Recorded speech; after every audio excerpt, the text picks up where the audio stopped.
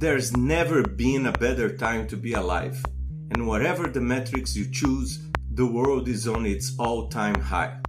So why living seems sometimes so hard?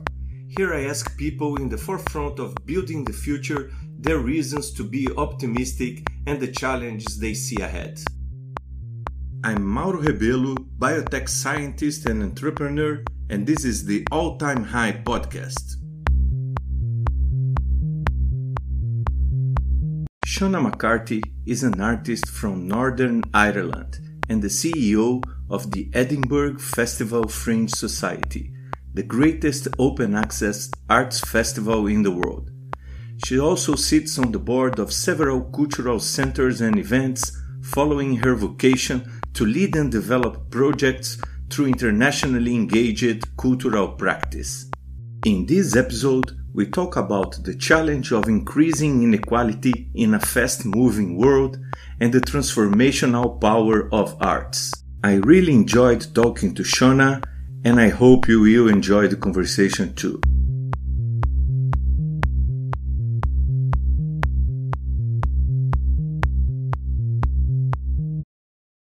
Shona, thank you so much for doing this. Actually, I'm going to give an introduction of you and of the episodes offline, so we can jump directly to the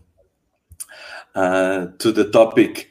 And my first question is where you are right now, but in the sense of where you're living and where you were born, where you're from. Okay, so I was born in the north of Ireland, which is the part of Ireland that is still part of the UK. So I was born there in 1968, and I worked there for almost 30 years in the arts and cultural sector. I now work and live in Scotland's capital city, Edinburgh. And I am there because I'm the chief executive of the Edinburgh Festival Fringe, which is, I think, the biggest performing arts festival in the world. And it's connected to Ireland and to my growing up experience in that I always wanted to work on arts projects that were about social change or about regeneration of places. And I think the Edinburgh Fringe is probably one of the best examples of a festival that is connected in and rooted to the city that it's based in and creates real change and real opportunities for the artists and creatives in that city. So that's probably the connection. Great. And when you look at the world, do you think that the world is getting better or it's getting worse? And how, which metrics or which arguments you use to characterize better or worst?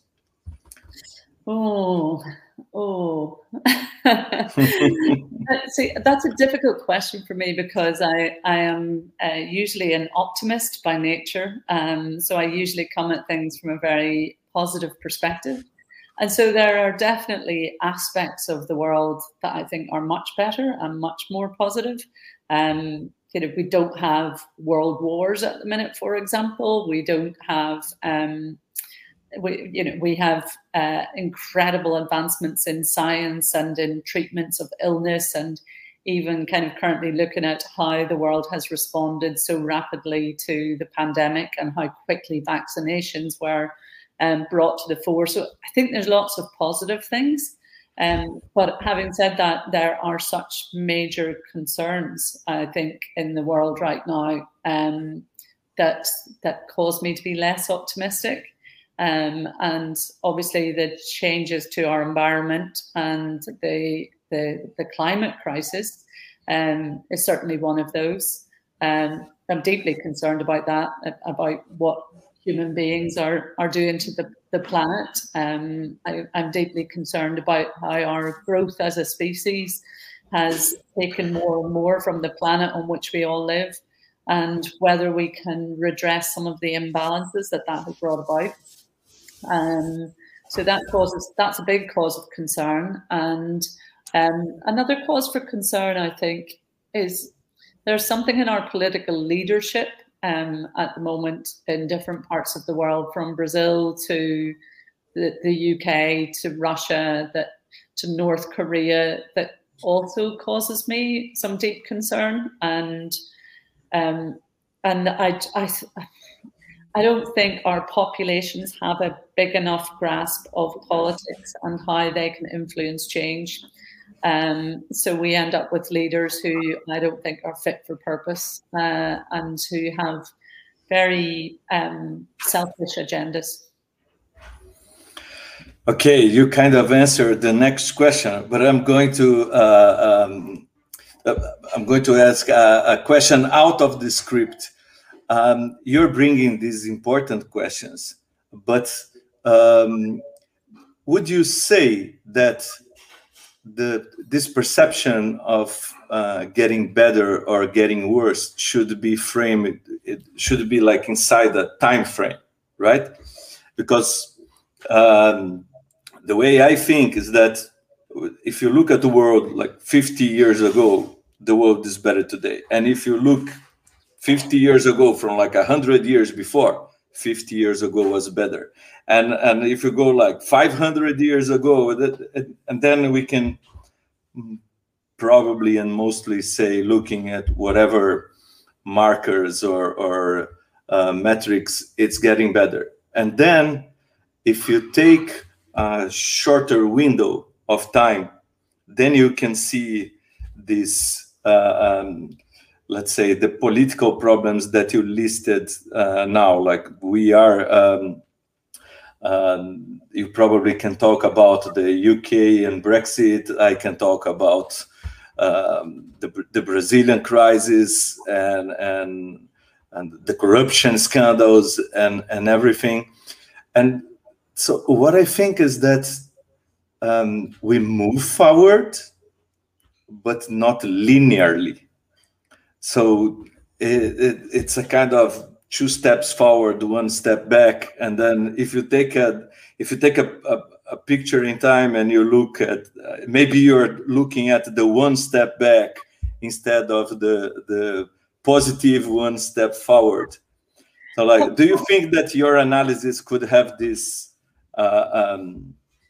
this effect of a window of time, that the times that we are living, and then they give us this impression of not moving forward?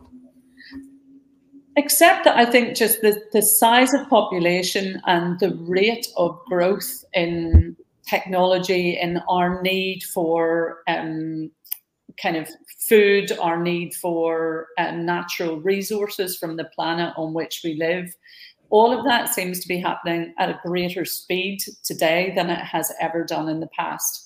And therefore, I kind of think you do have to look at a slightly shorter window or a shorter time frame. And I suppose the other thing that deeply concerns me about our kind of progress or our success as a species is that it's not equal. There's no equity. So even as we kind of develop and in some ways positively, every boat isn't rising. You know, there is a kind of very small population of unbelievably wealthy, unbelievably rich people who have, you know, hugely luxurious kind of lives and lifestyles. But the difference between them and the poorest people on our planet is absolutely astronomical. So you know, even with kind of positive development, I still think there's massive challenges in terms of equity and access, and whether that's to food, to resources, to education, to learning, to opportunity. I think there's huge inequity in the world right now. And I don't see that lessening. I just see it increasing. And so like I said, my next question would be, what are the challenges that you see ahead? And you listed some of them. Do you see the professional choice that you made connected with addressing one of these challenges? And how would that be? Yeah, I think the professional choice that I've made can address actually several of these challenges, because I think the arts and artists and storytellers and creative people can be. It's probably the arts and the universities, to me, are the two places that are left where conversations can happen, where debate, informed and engaged debate can happen, and where you can look at things from different perspectives. So I see artists and creative people as being really important communicators of the challenges of our time. They tell the stories, and they do it in a way that's creative and can reach large amounts of people. So there's a kind of educational role in that as well. So yes, I see the choice that I've made to support and promote art and creativity as having a big role to play in terms of education, in terms of access, in terms of encouraging curiosity and questioning and proper analytical thought. In the same way as science does on one level, I think the arts do in a different way. So I think it's never been more important. And also in terms of the climate and the environment, I think again there's a big role for the arts to play in that, and even my individual organisation as one of the kind of major performing arts festivals in the world, we can lead by example. We can develop models of good practice that have influence and help others approach things in a better way, whether that's reduction of travel, reduction of printed materials, just doing things in a more sustainable way, making sure that people are fairly paid, that we have proper approach to diversity on the stages of our festival. There's I directly relate what I do to the small way in which I can try to make a difference to some of the things that I think are the challenges of our time. There's one thing that you said that I loved. That is that arts it's one of the places where debate can still happen. And I think that one of the challenges that we are, and maybe I can even relate more to it because of the difficulties that we're having in having conversations in Brazil, about politics and like many topics. So things are so polarized that it's very difficult to have meaningful conversations in between the two sides. And I was wondering, this is not peculiar to Brazil in any way, Mauro. I mean, you could look at the United States, the United Kingdom. You're either for Brexit or you're against Brexit. You're either for a continuation of the United Kingdom, or you're for Scottish independence or for Irish independence. There's you're either on the side of Trump or you're on the side of Biden. You're Republican or you're Democrat. I mean, it's all across the world. I see these kind of big polarizing and polarized debates, and I think it comes right down to the small and the personal now as well. I think the whole kind of noise of social media and Twitter and there's so much noise and so much reactionary exchange that it's kind of it's pushed to the margins. It's pushed to art and education, I think, as the two spaces left to be able to have nuance, the gray areas, the compromise. Yes, and I was going to do you have an example? Do you have any anecdotal example of story of this of a difficult dialogue being happening that wouldn't happen, I don't know, in social media, happening in arts, or if a dialogue that wouldn't happen even between relatives or friends, because those are the groups that I can see polarization doing more harm right? Like really families being tear apart, and groups of friends, and sometimes this. I heard this very good comparison is it's the difference between kind of criteria and inflexibility. I don't know exactly how to translate, but rigor and we should be rigorous and have rigor, but Yeah. we should not be inflexible. Yes. And the two things they are similar, but they are not the same.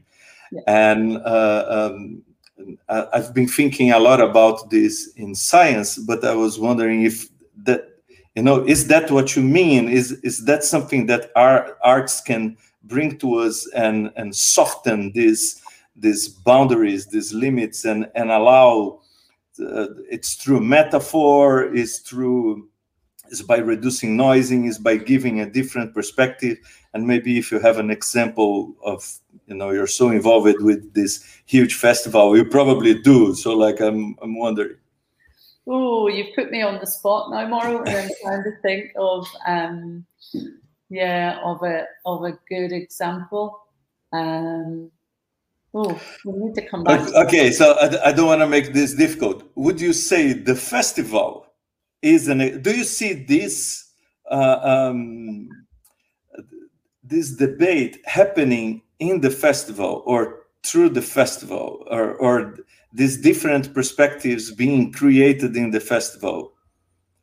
Yeah, I mean, the festival is an interesting example because I see on the stages of the festival whether it's comedians or whether it's a theatre piece, or I see really interesting subjects being talked about, debated, covered, being approached through metaphor, as you say, and through a slightly different prism. And I think that's great, because it does really create the space for conversation and debate in a different kind of way.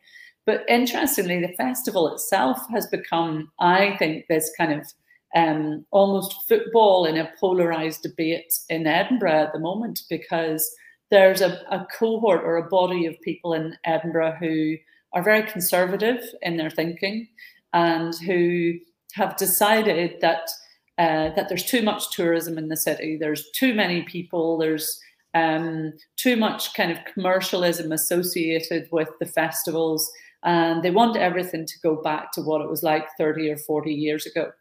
And then there's a much bigger cohort who are quieter, but who just love the festivals, really appreciate the festivals, and are completely prepared to accommodate and move around the festivals happening in the city, for 3 weeks every year.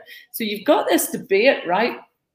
And it's really hard to get a sensible conversation about it, because the ones who are kind of, believe that the city's overpopulated say things like, well, there are 4.5 million additional people who come to Edinburgh for these festivals every year. I mean, the truth is that there are 4.5 million tickets sold, but that does not mean there are 4.5 million additional people. Far from it. But that's where facts get twisted, and in order to suit a preconceived sort of story that people want to tell. And I've found it quite difficult in the last 2 years to find a middle space for a conversation that's sensible, that's based on fact, and that we can come together and actually create an environment that everybody feels happy to progress with. So that's a tangible, real example that I'm living with right at the moment. And it's kind of, it's one of the things I find frustrating, that even in this arts landscape, you can be in this polarized debate. Yes, it's how much of it do you think is just like taste, a matter of taste? Because when I think about things that people like or that they don't like, I understand that we should try to avoid prejudice or deal with it in a controlled way. But there's also space for taste, in the sense I like this, I don't like that, and it's not that I have prejudice against it. I just don't like I prefer to go to the sea than to go to the mountains, even though like I like to go to the mountains, but I prefer to go to the sea. So there's preference. There's do you think there's a component of this, or we are like this, all this noise and this polarization took away this space, and now it's like just preconceived ideas, bias, and Yeah, I mean, I'd say it's a bit of both, in that, you know, I remember when I was in my early 20s and my very first job was running a children's film festival in Belfast.